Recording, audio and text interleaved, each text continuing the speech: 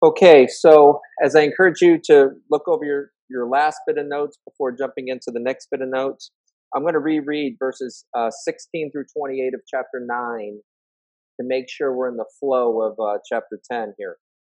So, chapter 9, beginning in verse 16, the author says, "For where there is a testament, there must also of necessity be the death of the testator." So, we're going from old covenant to new covenant, but you can't leave the old covenant unless the one who made the old covenant dies. Just like with testaments, when you make a last will and testament, that will and testament is not put into effect until the testator dies. Then it's put into effect. So, same with this. So, Jesus, this is a great claim of Jesus being God. We know God made this new covenant, and Jesus has to die. So, he's considered the testator, and he dies, and now the New Testament can kick in. This is, "For a testament is enforced after men are dead, since it has no power at all while the testator lives. Therefore, not even the first covenant was dedicated without blood.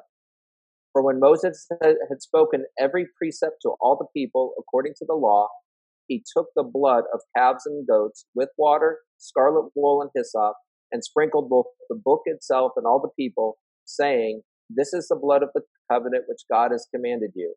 Then likewise he sprinkled both with blood both the tabernacle and all the vessels of the ministry. And according to the law, almost all things are purified with blood, and without the shedding of blood, there is no remission of sin." So, with that being said, it says, "Therefore it was necessary that the copies of the things in the heavens should be purified with these." He just called all of their religious worship through the tabernacle a copy, not the reality. So the New Testament enters us into the reality and away from the copies. "But the heavenly things themselves with better sacrifices than these. For Christ has not entered the holy places made with hands, which are copies of the true, but he entered into heaven itself, now to appear in the presence of God for us. Not that he should offer himself often, as the high priest enters the most holy place every year with the blood of another. He then would have to suffer often since the foundation of the world. But now, once at the end of the ages," we talked about that last time, the end of the ages was when Christ came, "he has appeared to put away sin by the sacrifice of himself." Imagine that. All these sacrificial systems for centuries and centuries, he's come to put an end to it by this sacrifice, not of an animal now, can be not even of another man, but of himself. "And it is appointed for men to die once, but after this the judgment. So Christ was offered once to bear the sins of many. So there is where your judgment went. It's appointed for us to die once and then the judgment. So Christ died once for all and took that judgment of ours upon himself. So the one judgment that we have to have was taken by Jesus Christ. To those who eagerly wait for him, he'll appear a second time apart from sin, so not to atone for it, but he'll appear for salvation. And that doesn't mean to save people. It means to fulfill the salvation that he granted us through his death and resurrection, that all the promises of heaven would come true in our lives." Chapter 10, the theology of it all. "For the law, having a shadow of the good things to come." So the law is from the Old Testament, therefore it's just a shadow of the good things to come, and not the very image of the things, can never with these same sacrifices, which they offer continually year by year, make those who approach perfect. That's the goal, perfection. So consider the fact that God has declared, "Be perfect as I am perfect." He says, "Be holy as I am holy." That's the standard for going to heaven. So if you looked at my day today, you would be able to point out my imperfection and my lack of holiness today. Never mind the 10,000 plus days I've already lived and however many I've got left. They're all going to be marked by imperfection. Every day I fall short of the standard of heaven. So where's my hope? My hope is going to be in somebody who, on my behalf, can live that perfect life. From the moment he's born to the moment he dies, there's no imperfection in him at all. Jesus will say to his enemies, "What sin do you accuse me of?" And the only thing they could come up with is, "You say that you're God." That's obviously not a sin if you are God. That's simply a statement of fact. So, these offerings that were made year by year couldn't make us perfect. Verse 2 of chapter 10. For then would they not have ceased to be offered? So he asks this rhetorical question. If the Old Testament sacrificial system made the people perfect, then why do they have to offer it ever again? They would never have to re-sacrifice an animal if the sacrifice made them perfect. Because part of being perfect is not falling from that perfection. So the fact that they would be atoned for year after year means they're not achieving perfection. So therefore, these sacrifices have to be made over and over again. So we need a sacrifice that can perfect us. For the worshipers, once purified, would have had no more consciousness of sins. But in those sacrifices, there's a reminder of sins every year. For it is not possible that the blood of bulls and goats could take away sin. So every year on Yom Kippur, the Day of Atonement, they would be reminded that they're sinners. They would be reminded of that. Why? Because they would see the high priest sacrifice a lamb, and they would know that that lamb was innocent and that that lamb didn't deserve death. But because they deserved death, that lamb had to have its neck split wide open, the blood gushed out, and the blood used to sprinkle, would be sprinkled between the two cherubim on the lid of the Ark of the Covenant for the forgiveness of their sins. So that's constant reminder year after year that you're living a life worthy of death. Now, what is our reminder that we're living a life worthy of death? And the reason why it's important for you to know that you're living a life that's worthy of death right now is because what would Jesus Christ be in your life if you didn't realize that? He could be just a nice guy and a good teacher. But if you're living a life worthy of death and expect to live joyfully forever in heaven with him, then what's the justification for you living the life of somebody who lived perfectly and getting the reward of somebody who lived perfectly when you haven't? How can God both be just and punish the sin that you commit and be the justifier, saying, hey, it's okay that they're a sinner, they're still coming to heaven? The only way is if you can transfer your sin to a willing party, but Jesus has to be willing, and that willing party have the capacity to atone for the sins of the world. Obviously, I can't die for your sin. I have nothing to do with your sin. And your sins don't offend me. They're not against me. But all of our sins are against God. So he has the capacity to forgive them since they are against him. So now, the author keeps saying this word shadow or copies. These are shadows of the realities. So I want you to think of how a boxer trains. A boxer will fight his own shadow, won't he? He'll shadow box. And he'll get ready for a fight by fighting the shadow. But it'd be silly for him to have somebody raise his hand up in the air and say, I just beat my shadow. I'm the winner over my shadow. Because it's not real. It's not a real fight. It's just a copy of a real fight meant to prepare him for a real fight. And that is exactly what the Old Testament law was. It was to prepare you for the real thing, but it's a copy and it's a shadow of the real thing. All right. Now, the standard is perfection. We're told, like 1 Peter 1, verses 13 through 16, it says, therefore, gird up the loins of your mind, be sober, and rest your hope fully upon the grace that is to be brought to you at the revelation of Jesus Christ. I want you to think of the amount of money that goes into pills for anxiety. What I would want a pill is a pill that could remind me of this: to rest my hope fully upon the grace that is to be brought to me at the revelation of Jesus Christ. Put your minds there, guys. You are a sinner living a life worthy of death. Jesus Christ's love overwhelms that condition and brings you to a place of grace. That at the revelation of Jesus Christ, you'll be rewarded as if you lived a perfect life on this earth, thanks to Jesus Christ. So,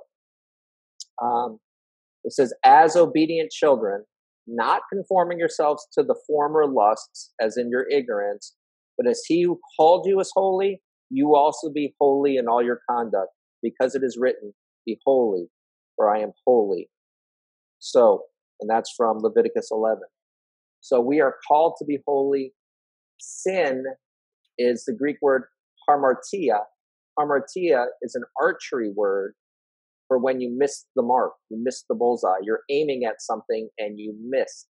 So sin means you're aiming at holiness, and sin means you missed. You fell short. So we need somebody that hits that bullseye and then gives us the credit for hitting the bullseye. That's exactly what Jesus does. It's called justification. So now, verse 5. Therefore, when he, being Jesus, came into the world, he said, so now you're getting, this is from Psalm 40, verses 6 through 8, marvelous section of scripture. From Psalm 40, verse 6 through 8, we have the author of Hebrews giving us a commentary on it. And the commentary he's giving us is that Jesus is the one who's speaking in Psalm 40, verses 6 through 8. So it says, when he came into the world, he said, sacrifice and offering you did not desire. So you should have a capital Y with the word you, because it's referring to God the Father. So Jesus is speaking to his Father, saying, sacrifice and offering you did not desire, but a body you have prepared for me. So here's Jesus before he's ever born as a man on the earth, hearing from his Father that the sacrificial system just isn't cutting it for me. So I desire you to die in the place of the sacrificial system. But a body you prepared for me. In burnt offerings and sacrifices for sin, you had no pleasure. Then I said, behold, I have come, and the volume of the book that is written of me to do your will, O God. There's a submission of the Son to the Father in regards to realizing he will become the sacrifice for our sin. Now, I want to turn now to this fact right now. So as we talk about copies and realities, now we got to talk about outward realities and inward realities. Why is God upset with the sacrificial system? Well, I want to first bring you to the book of Amos, chapter 5. Amos chapter 5. And starting in verse 18, we read this. So I want to show you Old Testament examples of God being fed up with the Old Testament system and why. Because it's not enough just to make the sacrifice. The question is, where's your heart in this sacrifice? So it's a couple of books after Daniel. You'll find the book of Amos.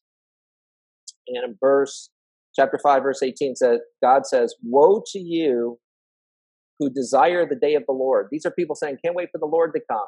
He says, well, woe to you. That's going to be a woe. That's going to be a curse upon you when I come. Why?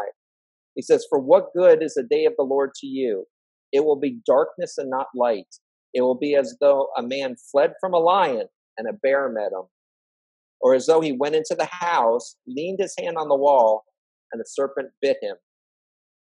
Is not the day of the Lord darkness and not light? Is it not very dark with no brightness in it? Now you'd say, why? Who is he speaking to? Okay. Here it is. He says in verse 21, I despise your feast days, and I do not savor your sacred assemblies.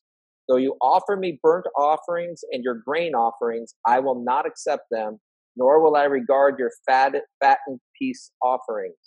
Take away from me the noise of your songs, for I will not hear the melody of your stringed instruments. But let justice run down like water and righteousness like a mighty stream. Did you offer me sacrifices and offerings in the wilderness 40 years, O house of Israel? You also carried Sikkoth, your king, and Chion, your idols, the star of your gods, which you made for yourselves. Therefore I will send you into captivity beyond Damascus, says the Lord, whose name is the God of hosts. So what's happening there in Amos? He's saying, I am absolutely sick of the people who say great things with their lips, but their hearts are far from me. They're saying, can't wait for the day of the Lord, can't wait for Jesus to come back, and all these things. But he's saying that's going to be a dark day for a certain group of people that want it to come. And who is it? The ones who take the feast days, the sacred assemblies, the burnt offerings, the grain offerings, and the peace offerings, and they use them as checklists. Look what I did. Look what I did. Look what I did. Look how holy I am. Look how religious I am. Look how spiritual I am. Their heart was not right. They were not broken over the fact that these things were required because they were sinners.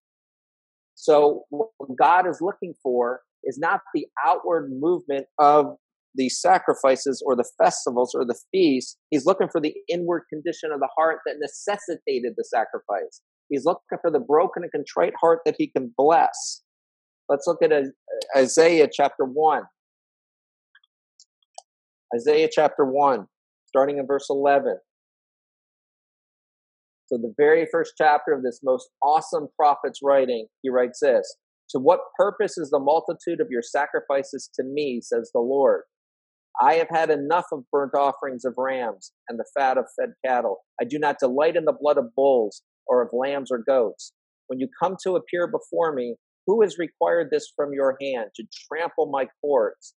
Bring no more futile sacrifices. Incense is an abomination to me.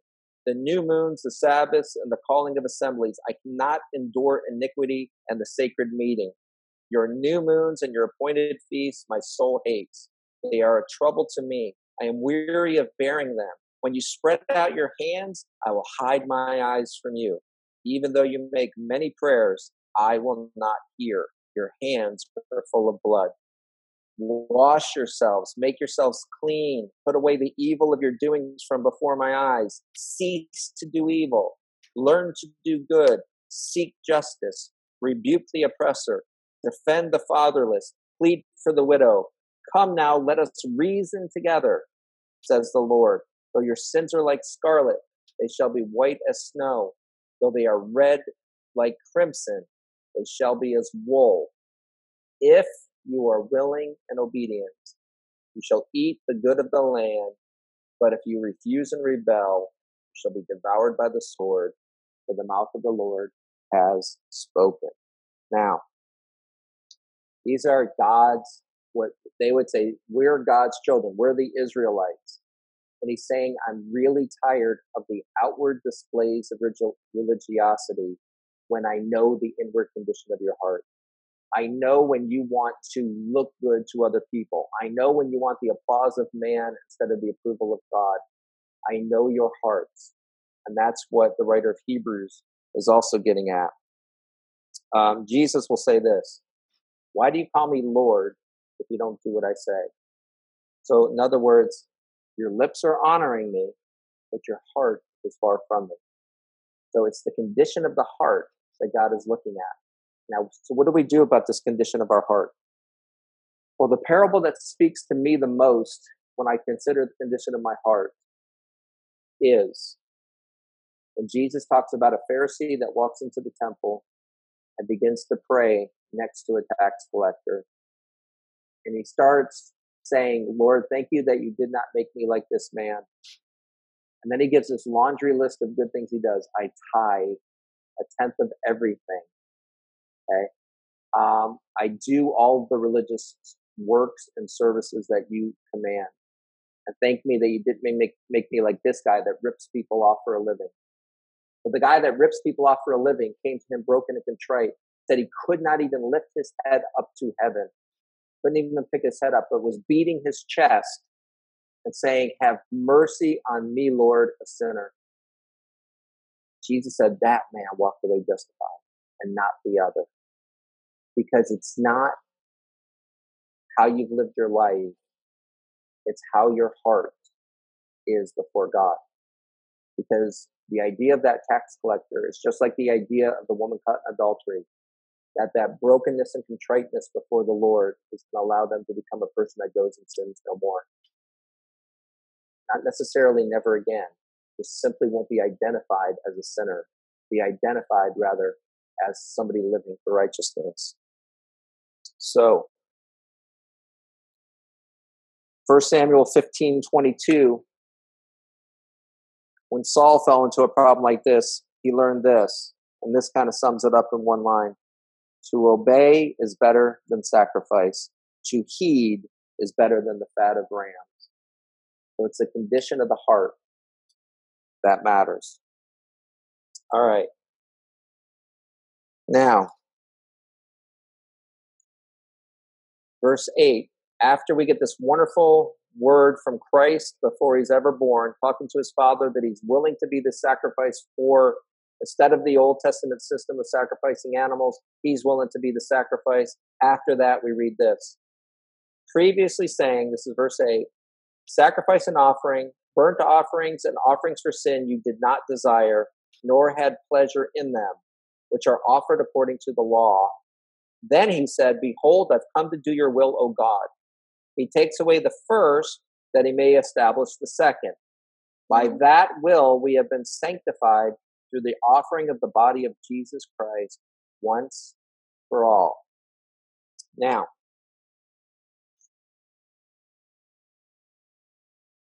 I want to read through verse 18. I want to read all the way through verse 18, and then I want to give you 7 perfections that are accomplished in Christ's sacrifice. And I got these from John MacArthur, if you guys read John MacArthur. But let's pick it up now in verse 11. And every priest stands ministering daily and offering repeatedly the same sacrifices, which can never take away sins. But this man, capital M, Jesus Christ, after he had offered one sacrifice for sins forever, sat down at the right hand of God, from that time waiting till his enemies are made his footstool. For by one offering he has perfected forever those who are being sanctified. But the Holy Spirit also witnesses to us, for after he had said before, this is the covenant I will make with them after those days, says the Lord. I will put my laws into their hearts, and in their minds I will write them. Then he adds, their sins and their lawless deeds I will remember no more. Now where there is a remission of these, there's no longer an offering for sins. Now, first of all,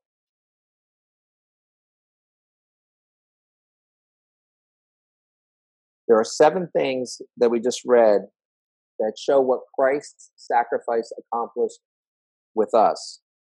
In verses 5 through 7, which is Christ's words to his Father about him being the sacrifice because God's not pleased with the Old Testament sacrifices, we see that Jesus finishes by saying, I came to do your will, O God.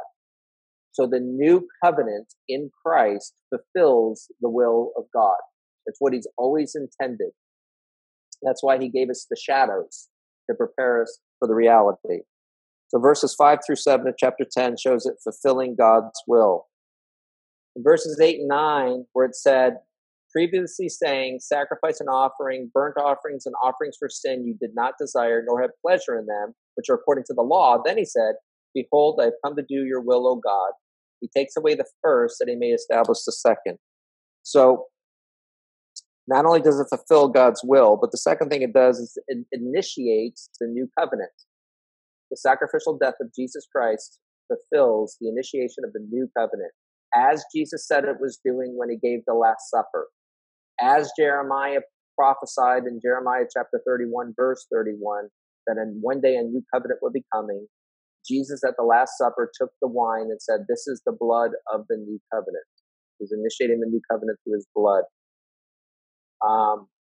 So his sacrifice fulfills God's will, initiates a new covenant. Then in verse 10, it says, by that will, we have been sanctified through the offering of the body of Jesus Christ once for all. So it sanctifies the believer. Sanctification is one of the early procedures in what we call the Ordo Salutis. That's the Latin term for the order of salvation. So there's a certain things that happen in a certain order. You see it in Romans 8 of what happens when somebody comes to faith. And sanctification follows justification. You're justified, and I would say at the same exact moment, you begin a process of sanctification.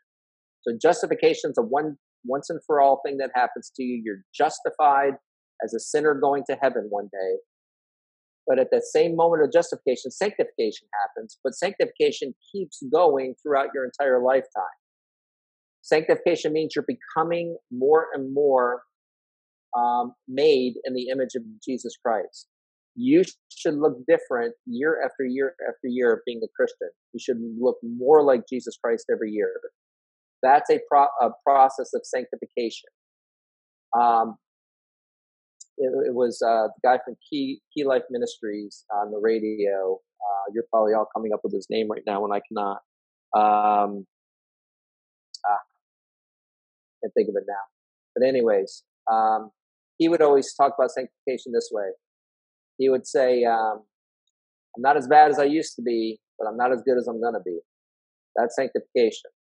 Better than I was before I came to Christ, but I ain't as good as I'm going to be as I keep walking with Christ. The Holy Spirit does a work of sanctification in us. So this sanctifies us. In verses 11 and 12 talks about this. It says, and every priest stands ministering daily and offering repeatedly the same sacrifices which can never take away sins.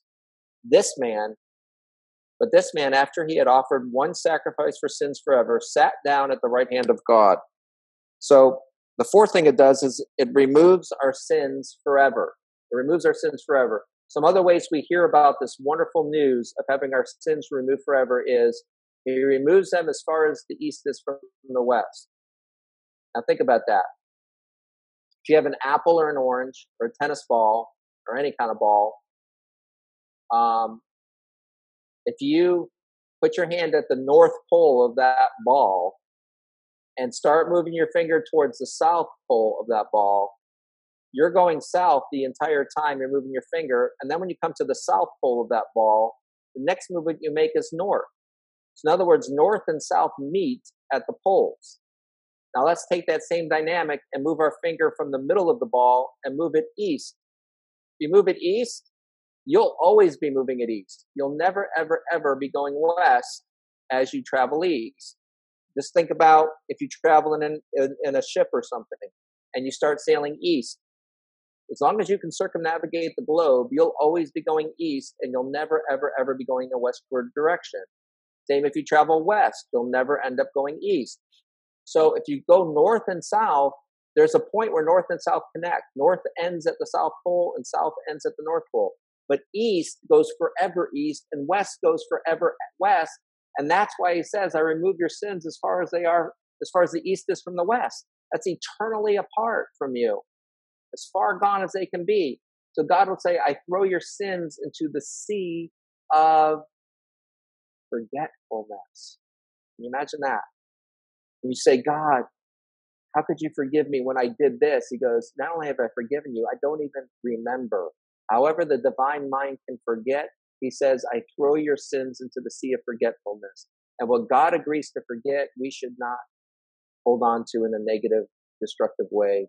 And remember, it removes sins forever. The fifth thing it does, we see in verse 13, it says, from that time, waiting till his enemies are made his footstool. So it defeats his enemies.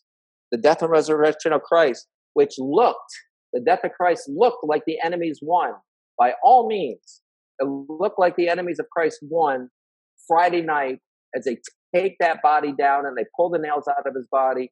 You couldn't imagine what losing looks like more than Jesus did Friday night. But little did the people know that death is the one that lost that night. 1 Corinthians chapter 15, the Apostle Paul puts it this way, starting in verse 21.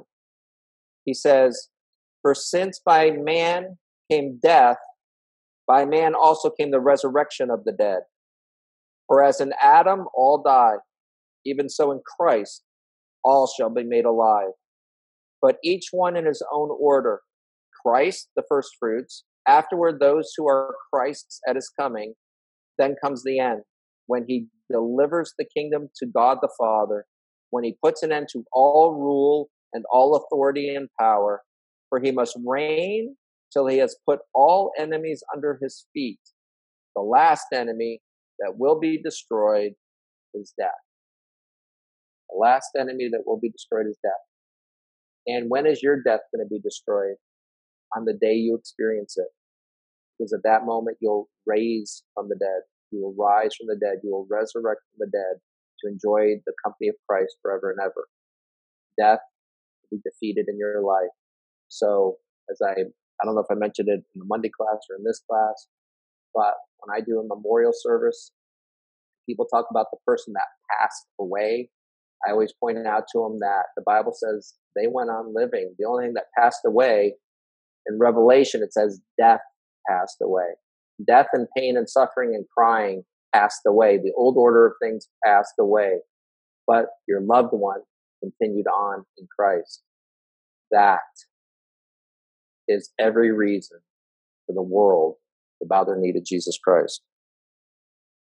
So it fulfills God's will. It initiates the new covenant. It sanctifies the believer. It removes sins forever. It defeats his enemies. Gotta wait till I can turn the page. Get number 6. Verse 14 says this: for by one offering he has perfected forever those who are being sanctified. So who can guess what the 6th thing it accomplished? Our perfection. It accomplishes our perfection, which is the standard for going to heaven, isn't it? Be perfect as I am perfect. The death and resurrection of Christ accomplishes your perfection. And then 15 through 18, we get our 7th thing that it does. It says, but the Holy Spirit also witnesses to us, for after he said before, this is the covenant that I will make with them after those days, says the Lord. I will put my laws into their hearts, and in their minds I will write them. Then he adds, their sins and their lawless deeds I will remember no more.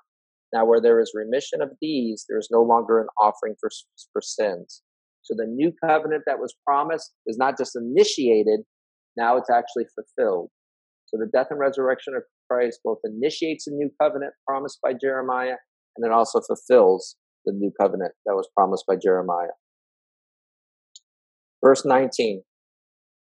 Therefore, brethren, having boldness to enter the holiest place by the blood of Jesus. Remember what a fearful thing it would have been to enter into the Holy of Holies. You would die unless you're the high priest and you had blood with you, and it was Yom Kippur, the Day of Atonement. You violate any of those, you're dead back there. Now it says you have boldness to enter the holiest by the blood of Jesus. You're carrying that blood around with you, and you're in you all the time. By a new and living way which he consecrated for us through the veil that is his flesh. So as I pointed out last week or the week before, the veil represents the flesh of Christ.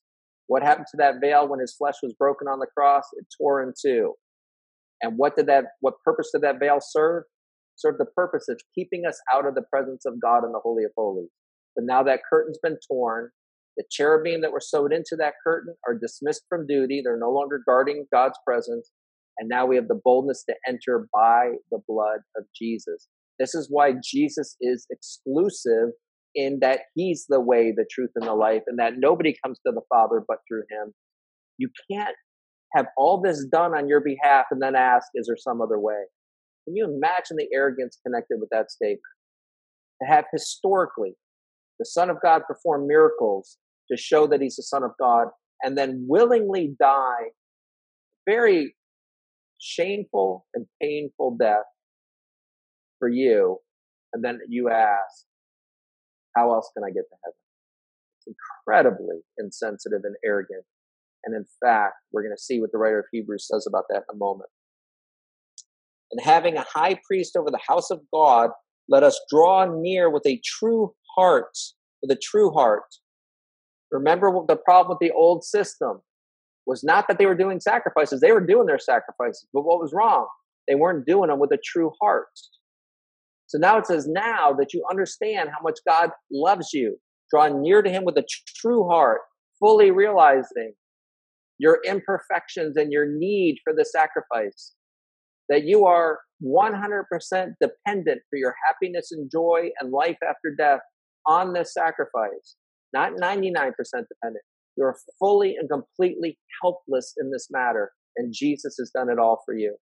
So you can draw near, having with a true heart, in full assurance of faith, having our hearts sprinkled from an evil conscience. Remember, the blood of bulls and goats couldn't do anything for your conscience, except remind you year after year that you're a sinner separated from God. That's all it could do for you. Now, your hearts are sprinkled from an evil conscience, and our bodies are washed with pure water, the pure water of the Word. Let us hold fast the confession of our hope without wavering. There it is, folks. Hold fast the confession of your hope without wavering. Now, he's setting you up for those that waver. He's going to tell you about what the danger of wavering in your faith can do. So because all this has been done for you, do you see how important your knowledge of the Old Testament is?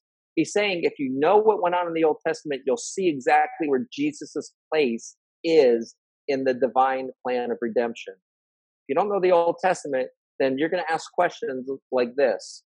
Why couldn't he just forgive? Why has there got to be death and shedding of blood and all these things? That winks an eye at sin. It's saying, let's not make sin so serious. Let's not make offending God and disobeying God so serious. Okay? So if your child openly defies you and says no to you, do you wink at that? It's the loving heart of a parent, just wink at that, to say that's okay? Or do you discipline and correct as best you can, hoping to win their hearts back? So hold on to your confession of hope without wavering, for he who promised is faithful. Your assurance lies on his faithfulness. And let us consider one another in order to stir up love and good works, not forsaking the assembling of ourselves together, as is the manner of some, but exhorting one another, and so much the more as you see the day approaching. Now, this gives us three things that we should naturally do, not force. This should be the natural outflow of our hearts based on our knowledge of what he accomplished. So I gave you 7 things that were accomplished through the death and resurrection of Christ. Knowing those 7 things, here's 3 things that form a proper response to those 7 things. The first thing we see is that we should draw near with a true heart. Knowing what Jesus Christ did should draw us near to him. We should walk in his direction. We should go where the people of God are. We should go where the word of God's being taught. We should surround ourselves fellowshipping with other Christians. We should purify our hearts. Have the prayers, have mercy on me, God, a sinner, and realize the great love that goes with forgiving sinners. So we should draw near with a true heart, as verse 22 tells us to do. The second thing is that we should have boldness in our faith, even in the midst of opposition. Boldness in faith is not hard if you're not having your faith opposed. I tell my graduates as they go off to college, I hope you have teachers that call you stupid and dumb and a science hater and all the things that they're going to call you for being a Christian. Why? Because you need those moments of owning your faith. You don't own anything until it costs you something. What do you have in your possession that you own, that you could say above everybody else on the planet, that is my possession? It cost you something. Okay? So I want your Christianity to cost you something. I tell my graduates it should cost you a friend. Somebody that says, listen, I'm doing the partying. If you ain't coming, we can't hang out. Say, see you later. Let your Christianity cost you a friend. Let it cost you comfort. Let it cost you humiliation. Pay a price for being a Christian, because then you're really going to own it. It's going to be yours in a very special and unique way. So have boldness in your faith, especially in the midst of opposition and persecution.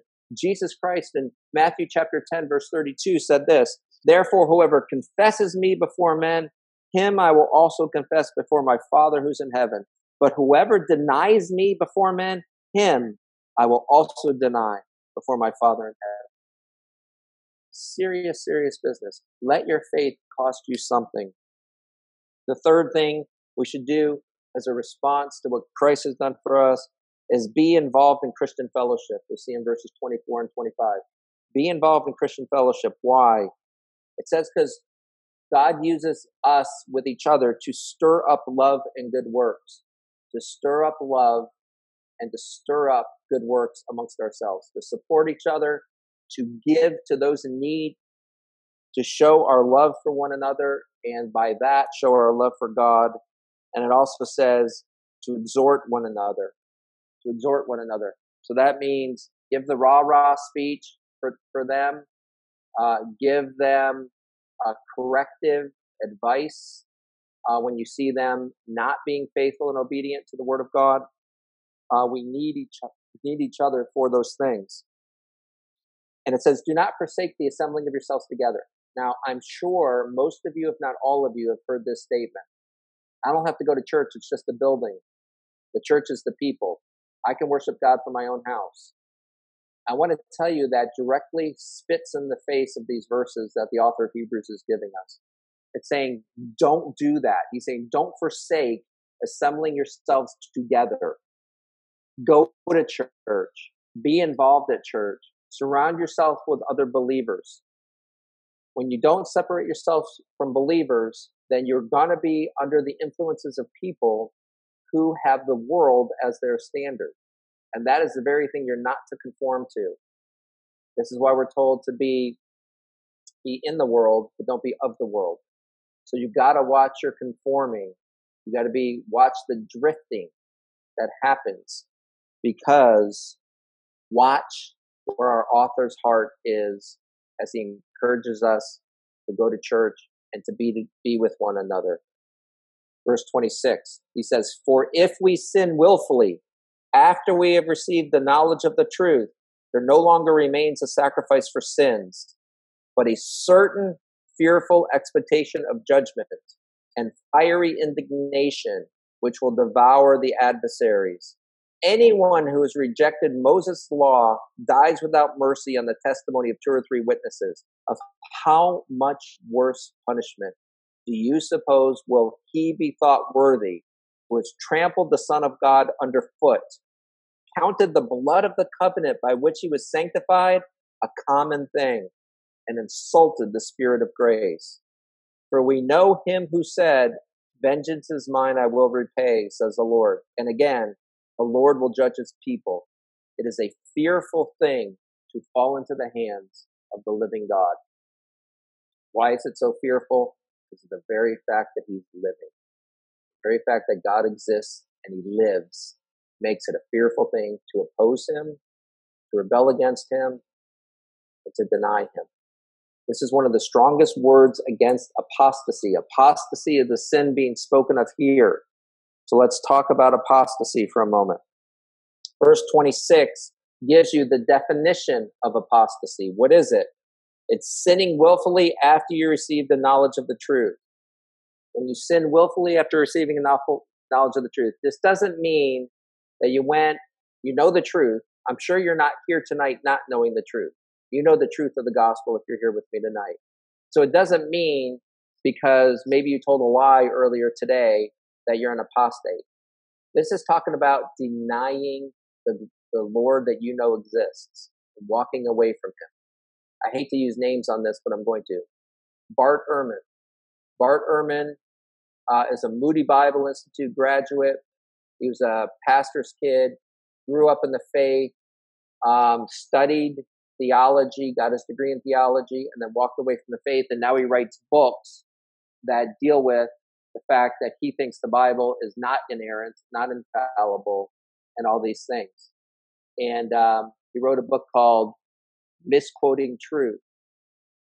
It's called Misquoting Jesus. And he's trying to say that people read the Bible wrong. There's tons of errors and contradictions in the Bible. But then there's a guy named Kaiser who wrote an answer to that book called Misquoting Truth, saying Bart Ehrman's misquoting the truth of these passages and so forth. And taught an apologetic class. I think it was the first one I ever taught. I don't know how many years ago now, at Calvary.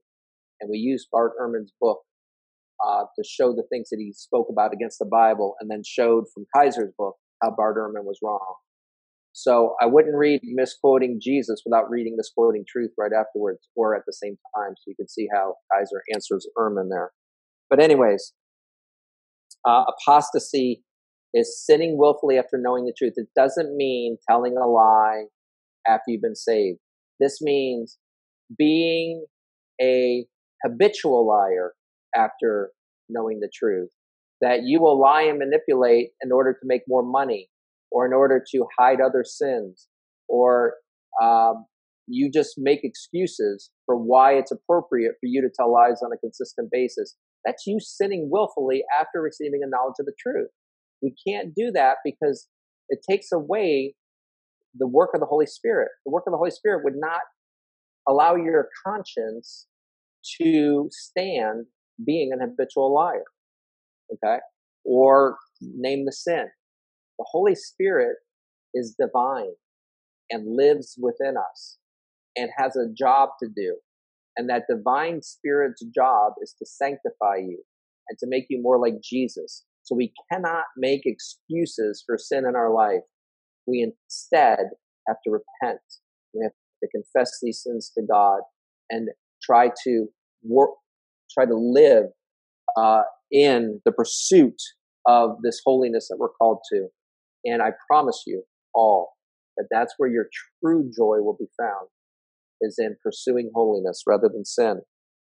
So verse 26, we get the definition of apostasy. Verse 27 says, there no longer remains a sacrifice for sins. That's the end of 26. Why would there no longer be a sacrifice for your sins if you're an apostate? Because you just rejected the only avenue of forgiveness for sins. The only avenue for you ever to be forgiven of your sins is the death and resurrection of Jesus Christ. You reject him, you rejected that only avenue of forgiveness of sin. So you don't have a sacrifice anymore. The Old Testament system's over. Bloods of bulls and goats are no longer acceptable. It's Jesus Christ and Jesus Christ only. You reject him, you have no sacrifice for your sins. Therefore, you will have to pay for your sins. And the wages of your sins is death. Verse 28, it says this. Anyone who has rejected Moses' law, so he's talking about now before Christ, Old Testament, dies without mercy on the testimony of 2 or 3 witnesses. So there's a historical example of apostasy. Okay? So an apostate in the Old Testament, if 2 or 3 people said, yes, he is indeed apostate, then he was given the death penalty for that. Now look at these next words of verse 29. How much worse punishment? How much worse? So the Bible, especially Jesus Christ himself, teaches very often in this how much more way. He'll say of the unrighteous judge who the woman is beaten down his door asking for justice, that he didn't want to grant it because he didn't fear God, he didn't fear man. But she kept knocking, she kept knocking, she kept knocking. He said, just to get rid of this woman, I'm going to grant her justice just to get rid of her. It's an unrighteous reason for doing a righteous thing. Jesus says, how much more, if that unrighteous judge granted justice to her, how much more will your perfectly righteous Heavenly Father grant you justice when you cry out to him day and night for justice? So how much more? Well, now in a negative sense, we get, if you got the death penalty for violating the law of Moses, how much worse will the punishment be, do you suppose, will he be thought worthy of who has trampled the Son of God underfoot, counted the blood of the covenant by which he was sanctified as a common thing, the blood of Jesus Christ spilled for you, you consider it common and not holy and precious, and insulted the Spirit of grace. Grace is you getting good things that you haven't earned or deserved. You're insulting that Spirit of grace by not considering Christ and what he did for you as a holy and a reverent thing. Think about that when you take communion. Your heart should be bowed in reverence for a sacrifice that was done because you are so loved, because his attention is on you, that he wants you to participate in the Spirit of grace. So we get a historical example there. And also for verse 29, I just wrote this in my Bible. There is more to apostasy than meets the eye. There's more to apostasy than meets the eye. And what do I mean by that? What I mean by that is when people that walk away from Christ, I don't think they have any idea that they would be counted guilty of trampling the Son of God underfoot, counting the blood of the covenant as a common thing, and insulting the Spirit of grace. I don't think anybody would say I did all those things. The Bible says if you know Jesus Christ and walk away, that's what you've done. There's more to apostasy than meets the eye. And then talking about how much worse punishment will an apostate get than those who walk away from God in the Old Testament. Luke 12, verses 47 and 48, Jesus talks about degrees of punishment in hell. So just like there's degrees of reward in heaven, there's also degrees of punishment in hell. We see it in Luke chapter 12 and starting on verse 47.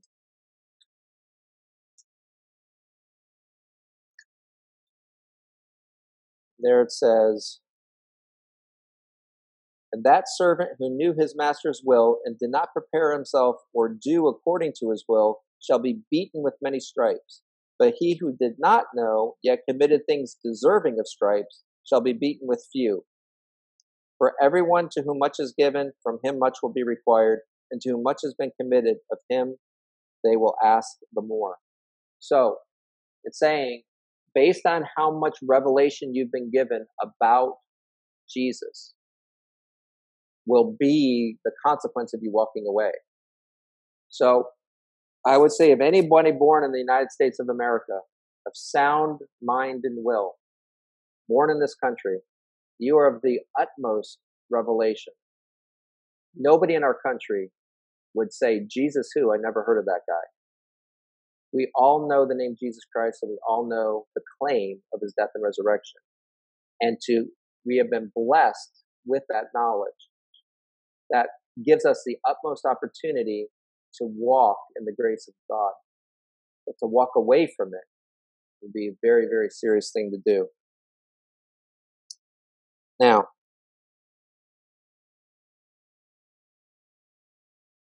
Second Corinthians 13:5, the Apostle Paul says, test yourselves as to whether you're in the faith. Test yourselves as to whether you're in the faith. Now, how do you test yourself to see if you're in the faith? Well, that's what I think the spiritual disciplines are for. So we have spiritual disciplines of things like Bible reading, devotional time, worship time.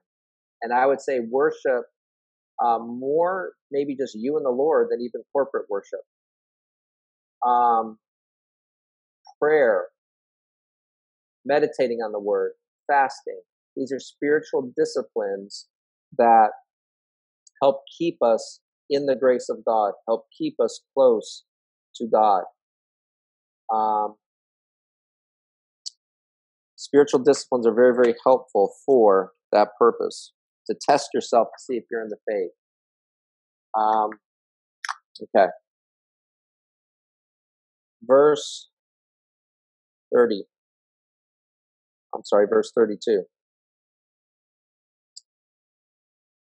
The author says, but recall the former days in which, after you were illuminated, you endured a great struggle with sufferings, partly while you were made a spectacle both by reproaches and tribulations, and partly while you became companions of those who were so treated. For you had compassion on me in my chains, and joyfully accepted the plundering of your goods, knowing that you have a better and an enduring possession for yourselves in heaven. Now, these verses are preparing you for chapter 11. Chapter 11 that we'll go over next week is the Great Hall of Faith. It's the Hall of Fame of the faithful of the Old Testament. Wonderful chapter. Absolutely motivational chapter. And he's starting to build you up for that chapter. And he says, when you're struggling in faith, when you find yourself maybe even moving towards apostasy, where you just are not caring about the things of God so much anymore. You're certainly not involved with the spiritual disciplines. You're making excuses for not going to church. You're not reading your Bible.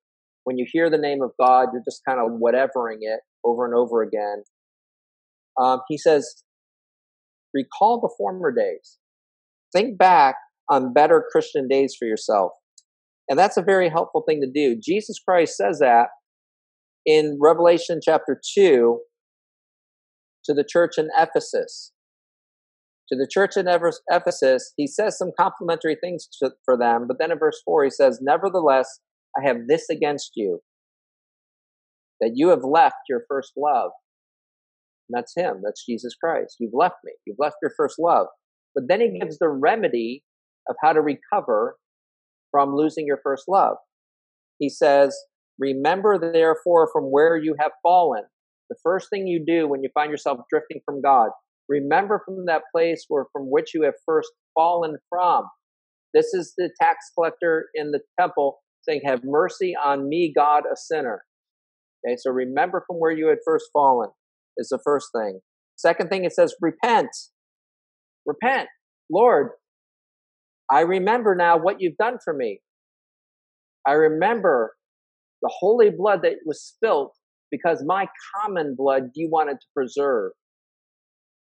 I remember the love of God in sending you to be my sacrifice. So remember, repent, remember from where you've fallen, repent of your sins, and do the first works. In other words, what were you doing in the days when you were really close to God?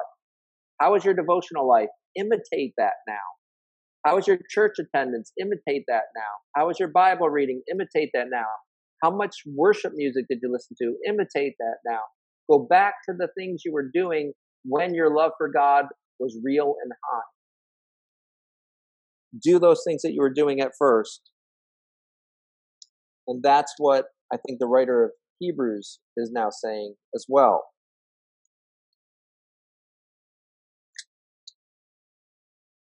Recall the former days, verse 32.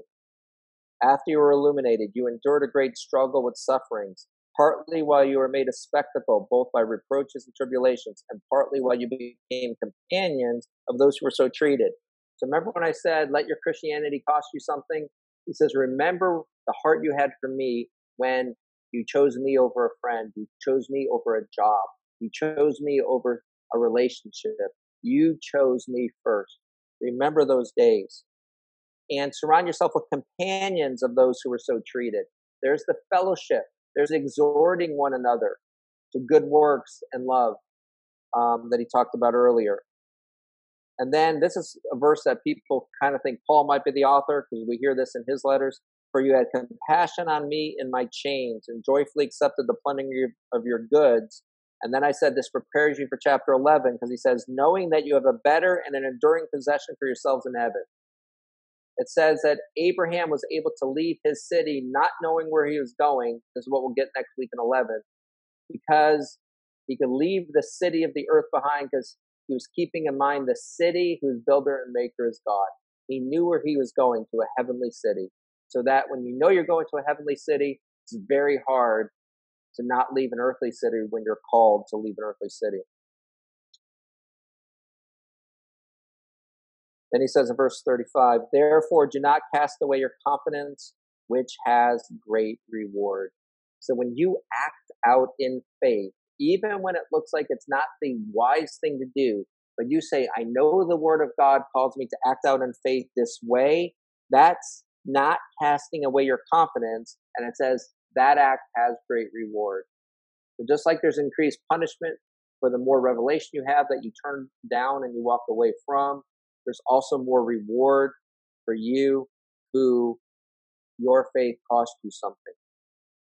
Jesus will say, blessed are you when you're persecuted and called all manners of evil for my name's sake. He says, rejoice in that day and be exceedingly glad. Do you realize that that makes no human sense whatsoever?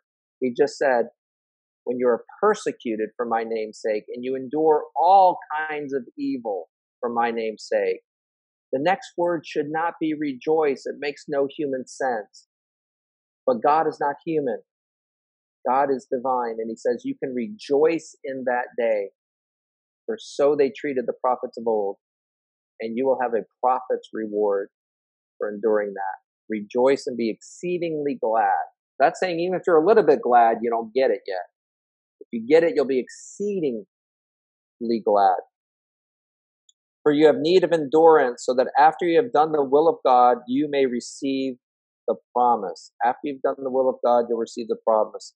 What's the promise? Verse 37. For yet a little while, and he who is coming will come and will not tarry. Now the just shall live by faith. There's the ultimate call. Habakkuk chapter 2, Romans chapter 1, and now Hebrews chapter 10. The one who's justified, the righteous man shall live by faith. That means Proverbs 3, 5, and 6. Trust in the Lord with all your heart and lean not on your own understanding. In all your ways acknowledge him, and he will make your paths straight. Now listen to how anti-human nature those verses are. Trust not in yourself, that's human nature. Trust in the Lord, not 99% of the way, with all your heart. And lean not on your own understanding. This is your understanding. This is how you understand things apart from Scripture. Don't lean on that. Okay? But in all your ways acknowledge him. He will set your path straight. So the just will live by faith. Now, what is faith? Remember I said he's preparing you for chapter 11? What is this you're to live by? Well, chapter 11, verse 1 defines faith perfectly. Because now faith is the substance of things hoped for, the evidence of things not seen. So faith is substance. Remember, substance is real and tangible. So faith is substance of things hoped for. Now, don't confuse the word hope for an earthly hope. If you hope the Dolphins win 10 games this year, they might not. But when you hope for something in God, it's certain. If you're hoping on God's promise, there's no chance of it not being fulfilled. So this is a hope of something certain. So what is faith? It's that substance of things hoped for, and it's evidence. That's why I love apologetics. They'll say, well, you just believe by faith. Everything's faith. Yes, based on evidence of things not seen. Now, my gosh, until the 20th century, that's things like atoms and molecules and things like that. Atoms and molecules and DNA tell us creation has to be true. But we had evidence in things not seen. Now we have that evidence, and those things are seen now for us. Now, the just shall live by faith, and now back to the warning. But if anyone draws back, that's apostasy. My soul has no pleasure in him. And now the encouragement. But we are not of those who draw back to perdition, but of those who believe to the saving of the soul. Now, who's he talking about? Where does he get his confidence that he's not talking to apostates? Here's why. He just finished chapter 10 of a 13-chapter book. Now, to him, this is just one letter. He just sat down and jotted some thoughts down, and to us, it became 13 chapters. And this is 10/13ths of the way through it. He says, if you're still following me after this and after the strong warning I gave of apostasy that makes a lot of people leave, I promise you, I'm actually looking at the number of the people watching and see if it went down during those warnings. Because that's what happens. This stuff does not get preached in church all the time. Why? Because they're afraid people won't come back. And that is not a church for you to attend. You need to hear the truth, folks. You need every syllable of God's word. Okay? And not all of it's comfortable, and nobody's to apologize for that, because God is the author. So, but why does he have confidence that we are not of those who draw back? Because you're hanging in there through 10 chapters. You're showing up on a Tuesday night online to listen to this. And when you ever allow people to mute you out, you're allowing Mike Snyder to mute you out. That shows a great submission that you can't even be heard from. That's unreal for human nature to tolerate.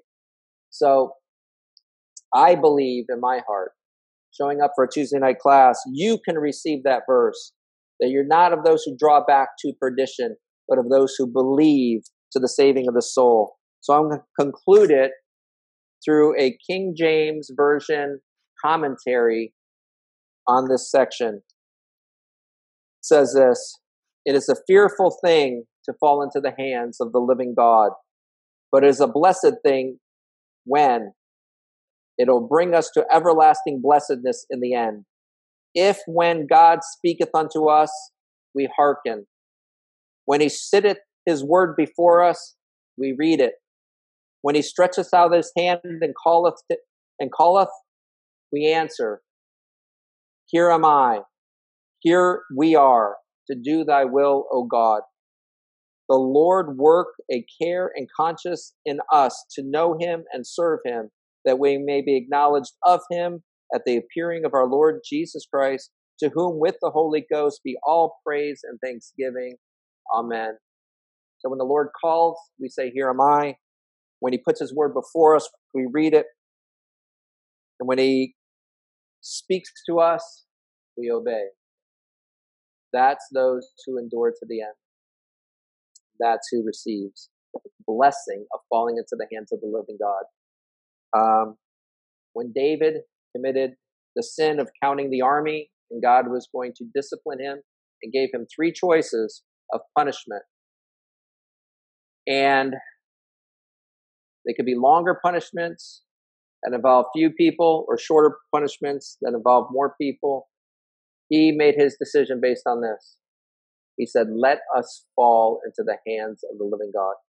Let us make it where it's God doing the disciplining and not a nation that's coming in to do war on us or any man's hand in it. I want the punishment to be purely through God, because he knew that God was going to be a priest who wanted to sympathize with his people's weaknesses. So that's what God depended upon. And God even relented of that punishment early, as David, I would say, predicted by saying, I choose to fall into the hands of the living God with this discipline. And he chose the discipline that was fully dependent upon God. So it's a fearful thing to fall into the hands of living God if you're not walking in the love of the hands of the living God. So let us be that people. Amen. Okay, Mike. Thank you, Pastor Bill. Great teaching this evening. Excuse me. As you get ready to sit down there, I have been seeing a lot of questions coming in asking if you could clarify the seventh perfection of Christ. So you gave your list, and we've got numerous questions around that. So if there's any elaboration or clarification that you could give us on the seventh perfection of Christ, Bill, that would be a great start. Yeah, it says it fulfills the new covenant. Can you hear me right now? Yes. Yeah, you're good. Okay. All right, good. Yeah, that it fulfills the new covenant. And I was going through 15 through 18 from Hebrews 10. Let me go back to there in just a moment.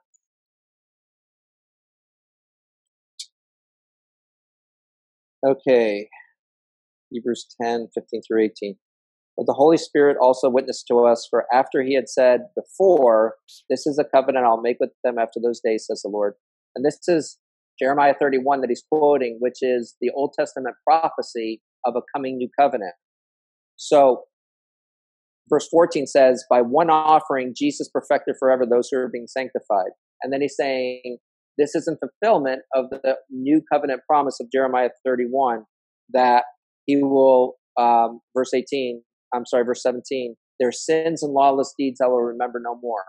So the promise from the old covenant that a new covenant was coming, given through the prophet Jeremiah in Jeremiah 31, part of that promise was that he'll remember our sins no more. The author of Hebrews is saying that happened when Jesus took your sins upon him, removed them from you so that your conscience no longer has to be seared by the guilt of your sin. Jesus took the sin upon him and will remember your sin no more. That fulfills the Jeremiah 31 covenant. So I said the seventh thing that the new covenant does is it fulfills the new covenant promise from Jeremiah. And I said earlier that it initiated that covenant. So it kicked off that new covenant. And Jesus kicked it off at the Last Supper by demonstrating the bread is his body, the wine is his blood, and the blood will be spilt and the body will be broken for them, for the believer. And then when that body is broken, that blood is spilled, that's when this new covenant in his blood was initiated and fulfilled by God taking our sin and remembering it no more, as was prophesied through Jeremiah. Thank you, Pastor Bill. We've got a question here that is speaking of Peter the Apostle. Was Peter born again when he denied that he knew Christ? I would actually say no, and here's why. Not that he couldn't be, but I still think he wasn't, because I believe it's in John, let's see, I want to say 18, I'm not sure. I have to look it up. But I believe, there's a time, obviously, when Peter denies Jesus Christ, and there's a time where Jesus breathes on the apostles and says, receive the Holy Spirit. And that was their salvation. Okay? That was when they were born again. So we just have to look and see which one of those came first. If the denial came first, and I'd say, no, he wasn't a born again believer at the time. If the breathing upon him happened and then he denied him. I say, yeah, he did it as a born again believer, but I believe, if I'm not mistaken, that the denial came first, but I'm not positive of that. Actually, the breathing on him might have come first. I'm really not sure. Somebody wants to look it up while I'm answering other questions. That'd be great. But we get 3 works of the Holy Spirit as far as salvation goes. And you see it clearly in the Greek. This is why translating to English doesn't work for us sometimes. But in the Greek, it talks about the Holy Spirit, para, P-A-R-A, with us. That's the walking alongside of us. That's the knocking on our hearts as a not before we're believers. He's knocking on our hearts to awaken us to the reality of God. Then what Jesus does to the apostles, he says, receive the Holy Spirit. That's the Holy Spirit, and it's the Greek word en, E-N, which translates to our English word in, I-N. That's the Holy Spirit coming in them. And that's the mark of salvation. That's when you become a born-again believer. And that's what happened when Jesus breathed on them. And it's interesting that it says that happened when he breathed on them, because in John 3, when he speaks to Nicodemus, he says, the wind blows where it wishes. Nobody knows where it comes from, where it's going. The same is true with the Spirit. And the Greek word for wind and the Greek word for spirit is the same word, pneuma.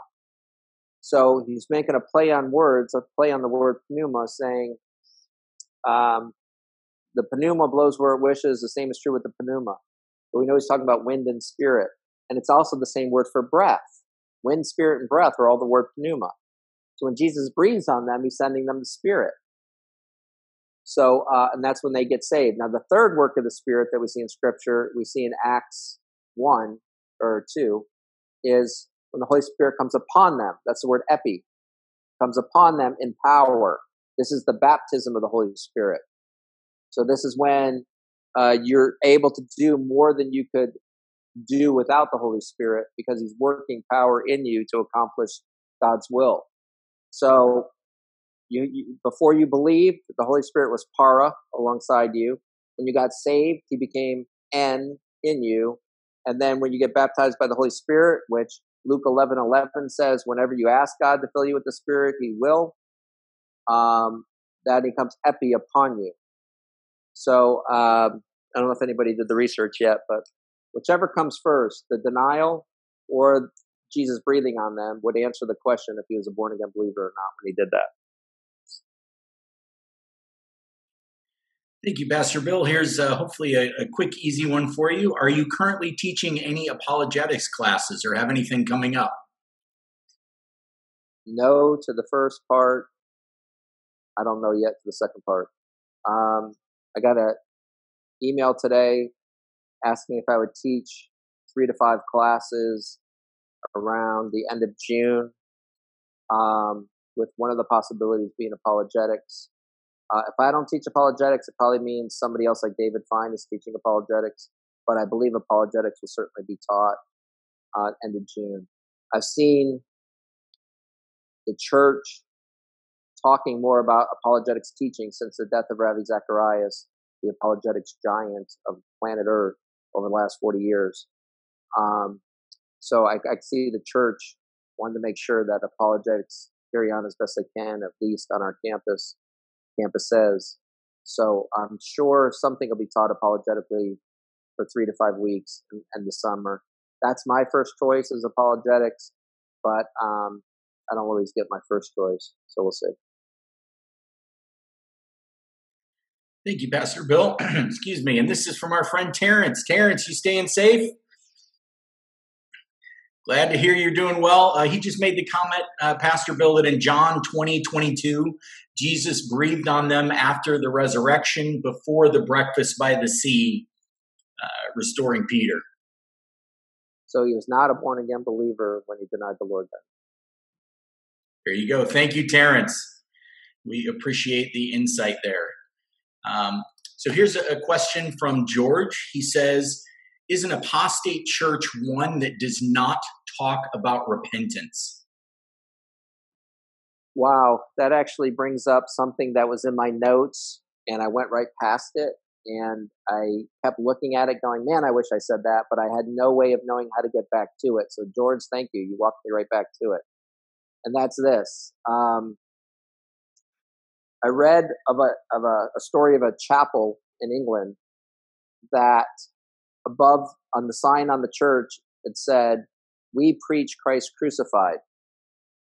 And as they kind of started conforming to the world and the appetites of the world and not teaching the hard things like we just went over in Hebrews 10 and just doing the warm, fuzzy things that culturally are acceptable and bring in large crowds and all that, ivy was growing on the church, and ivy covered the word crucified, and it just became, "We preach Christ." And that became true of them. They weren't preaching crucifixion. They were just preaching love and all that stuff. And as they kept conforming to the ways of the world, they wouldn't even mention Jesus. They would just talk topically. Here's how you have a great marriage. Here's how you do this. Here's how you do that. And the ivy grew over the word Christ. And now it just said, "We preach." And it just had no direction to their preaching at all. That's an apostate church. Okay? They are very popular churches. Without getting too specific, I would say one of the most listened to voices in Christianity in the world today is an apostate. He's a false teacher. And his voice is heard more than almost anybody's voice today. So you've got to be very, very careful. You've got to be very, very wise. Chances are, if you go to church 52 times a year, or hopefully you go 100 or more times a year, and you walk away feeling really good every time, you're probably not getting the whole truth, quite frankly. Okay? We are sinners. We are helpless on our own. And we have to tell each other that. You can never call Christ Savior until you admit you're dead without Him. What's He saving if you're not dead without Him? So He's just a good teacher or a good wise man or whatever if we are not utterly helpless. But if we're utterly helpless, then Jesus Christ is Savior. And that strikes against the entire self-help section of Barnes and Noble and places like that tell you, you can do it, you can do it, you can do it. I'm here to say, no, you can't. You can't do anything apart from Christ that has any eternal weight whatsoever. And that's not a warm, fuzzy or the feel-good message of the year. It's just simply the truth. And I don't think you can ever worship Jesus fully until you fully realize how needed He is in your life and how much love went into saving you. Then you get a good and accurate look at Jesus Christ. That I think, when you see Jesus Christ that way, it's the greatest cure for apostasy you could ever have. That's a Jesus you would never walk away from. I forgot the question. I hope that had something to do with it. It was in reference to the apostate church and in repentance. Oh yeah, okay, yeah, I touched on that early in the answer. Yeah. Good job, Pastor Bill. Thank you very much. We've got another question here that is referencing Hebrews chapter 10, verses 32 through 36. If you want to grab your Bible there, Bill. So again, chapter 2, verse 32 to 36. Got it. And it's asking the question, the promise is the great reward to be received, is the eternal presence and the glory of God. Oh, let's see here. For you have need of endurance so that after you've done the will of God, you may receive the promise. Are they asking what the promise is there? Yes. It's the promise is 37 and 38. He's coming and He won't tarry. And in the meantime, before He comes, you're to live by your faith. And I think it goes back towards that the righteous man will live that way by his faith. And then at the end of verse 35, it says there's great reward. So I think the promise is that great reward of 35, and the recipients of that great reward of 35 is those who endure through their faith throughout their lifetime. Thank you, Pastor Bill. Here's another question from Destiny.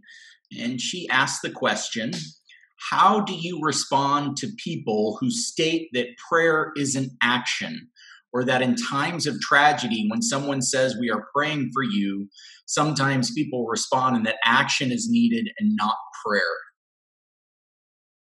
Yeah. I hope that's no believer would ever say that. I understand the unbeliever saying that. I've heard many unbelievers saying that through COVID and all that, that we need action and not prayer. But how would I respond to somebody that says that? I would say that you've just limited the entire response about whatever you're praying to the abilities of human beings. I don't want to limit it that way. I want to open it up to the possibilities of an eternally omnipotent God. So prayer, and I think this is what that statement's misleading about, prayer by no means hinders the work of man. If Christians had the stupidity to pray about something and then say, I prayed about it, I don't have to do anything now, that's just stupid. Nowhere in the Bible can you justify praying instead of acting. We're to pray and act. So I think a person that says, how would you respond to, is anybody that would say, we don't need prayer, we need action, misunderstands the Christian's prayer. Christian's prayer is, help me to do more than I could possibly do without you, God. Bless me with the Holy Spirit, empower me through the Holy Spirit to, as I put my hands to the wheel to help in the COVID crisis or to help in whatever the situation may be. I want to be able to do more than my natural abilities. I want supernatural abilities. I want to do more than they ask or imagine, is the promise of Ephesians, that he'll do more than we could ask or imagine. That's what I want. So whoever says we don't need prayer, we need action, you just limited the possibilities of greater outcomes than the doctors could do, than the rescue workers could do. You've just limited it to a human response. And nobody in an emergency wants any help limited. But that's exactly what that does when somebody says we don't need prayer, we need action. And again, if they're speaking about a Christian who just prays and says, I did my part, I'll see you later, then yeah, that deserves criticism. Because we're never called to pray and sit on our hands. We're called to pray and then allow God to work through us in our prayers as we become doers of the word, not just hearers of the word. Thank you, Pastor Bill. We've got another question here that says, is the Spirit of grace mentioned in Hebrews 10:29 the same as the Holy Spirit referenced in Hebrews 6:4? I think so, yeah. So there's only one Holy Spirit, obviously. And I think 6:4, heavenly good partakers of the Holy Spirit, yeah. And insulting the Spirit of grace. I believe the author capitalized, I think the translators capitalized Spirit and Spirit of grace, didn't they? As I look in Hebrews 10. Insulted the Spirit of grace.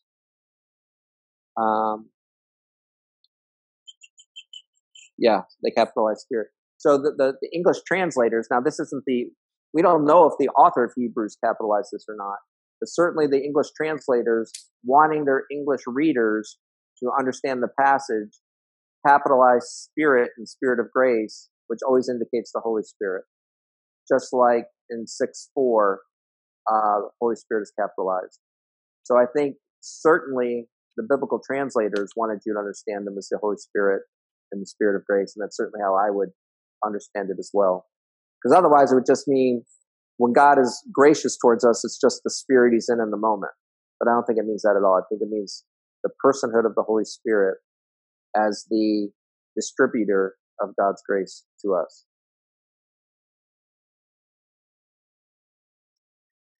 Excellent. Thank you, Pastor Bill. I'm not seeing any other questions. If anyone has anything else, feel free to send it our way.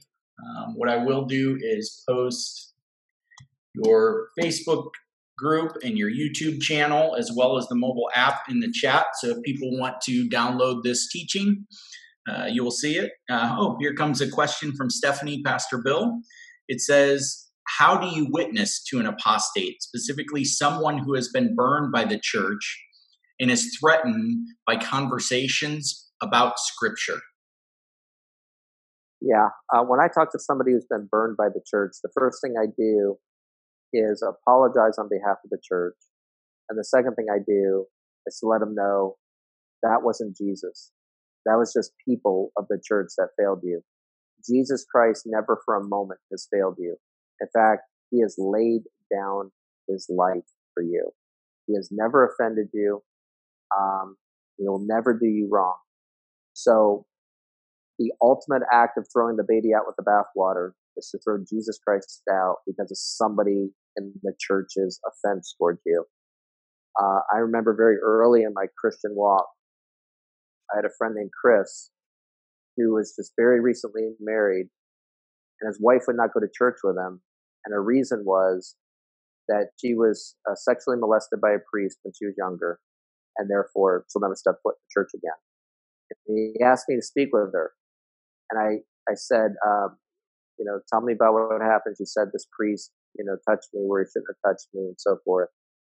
And I said, and you're comfortable telling me that? She said, yeah. I said, why are you comfortable telling me that? And part of her answer was, because you're not the one that offended me.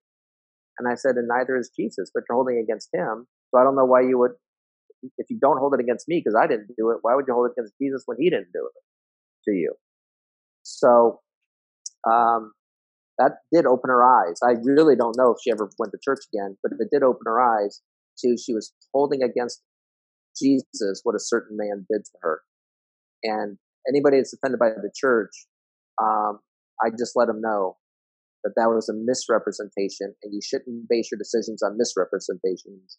You should base your decisions on truthful representations of what you're going for. Just like when you judge a religion, you shouldn't judge Islam based on the radical nature of it. You should base it on the 99% of it.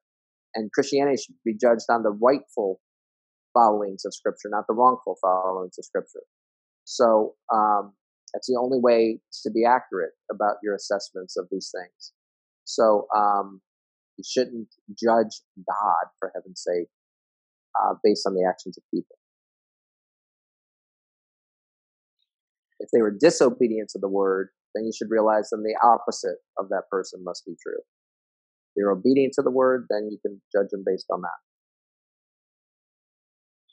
Thank you, Pastor Bill. We've got a couple comments here that mention, are you aware of an apologetics class kind of being run by Jim Kay, where you might be doing some guest speaking in the month of June? Yes, Jim just asked me to teach on an apologetics topic. I don't even know if he gave me dates yet or anything like that. But what I think I'm going to do for him, I think what I said to him was I was going to take like 5 or 6 different areas like archaeology, science, astronomy, morality, logic and reasoning. I think were the areas, maybe philosophy, and just give like one apologetic from each of those areas just to show how if something's true, then it doesn't matter what angle you take of researching it, it should come out true by every angle. I don't care when you do 2 + 2 is 4. If you use apples or orange, whatever you use, 2 of them and 2 of them are going to be 4 of them. It'll be true any way you do it. So whatever worldview is true, it doesn't matter which angle you take, it should come out true. So I thought what might be helpful, if I'm only going to speak once at an apologetics class, I'm going to do like a sampler platter, just to give a taste of archaeology, taste of science, taste of astronomy, and just show an apologetic from 6 or 7 different areas. And Christianity should be able to hold up to that type of scrutiny if it's true. So, so Jim sent me something, asked if I would do it. I said yes, and I really haven't got. He said, "What would you do?" And I told him, and I just don't know when or where, for that matter. So the answer is yes, and I don't know anything else about it.